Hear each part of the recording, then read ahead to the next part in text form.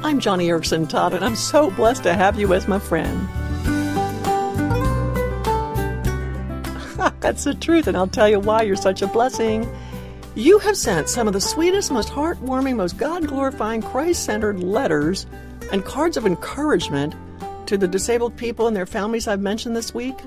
I mean, you should see our mailroom. I cannot wait for Noreen and Jane, and then there's Chuck and Debbie and their special needs kids.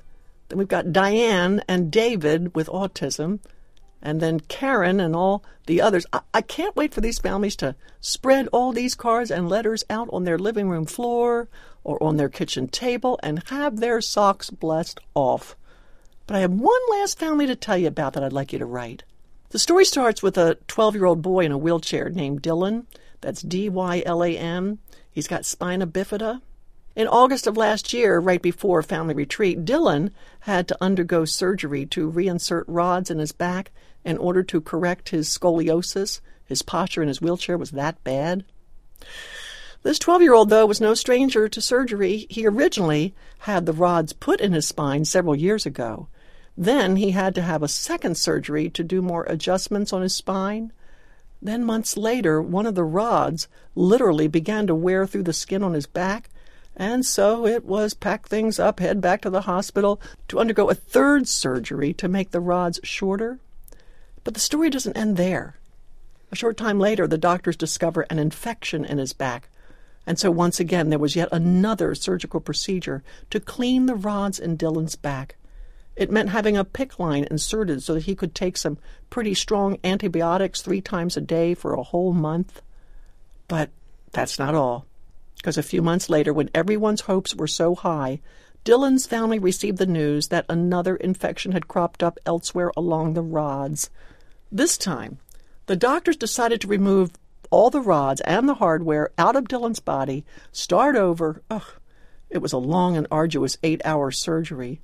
Dylan was particularly concerned about the timing of this surgery because he so wanted to be able to attend our Joni and Friends family retreat.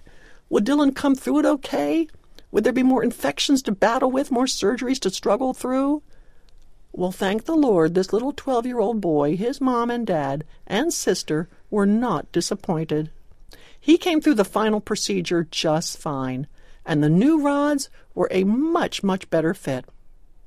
Dylan's mom and dad, Daryl and Helen, and that's spelled D-A-R-R-E-L-L, Daryl and Helen. That's his mom and dad. And his sister, Carrie, C-A-R-R-I-E, Carrie. They were able to attend family retreat after all, and everyone had a great time. Wheelchair games, rides on the hay wagon, fun times down by the swimming pool, and just being with his family, especially during times of morning worship. 12-year-old Dylan is a kid who thrives on encouragement. And Daryl and Helen, his parents, they could use a little encouragement too, even Carrie, his sister. So would you be willing to write this family a note today to cheer them on? Again, that's Daryl, D-A-R-R-E-L-L, and Helen, his wife, and their 12-year-old son, Dylan, and his sister, Carrie, C-A-R-R-I-E. Just send your note in care of Joni and Friends. That's Post Office Box 3333, Agora Hills, California, 91376. And I want to say a special thanks to all of you who have written cards this week.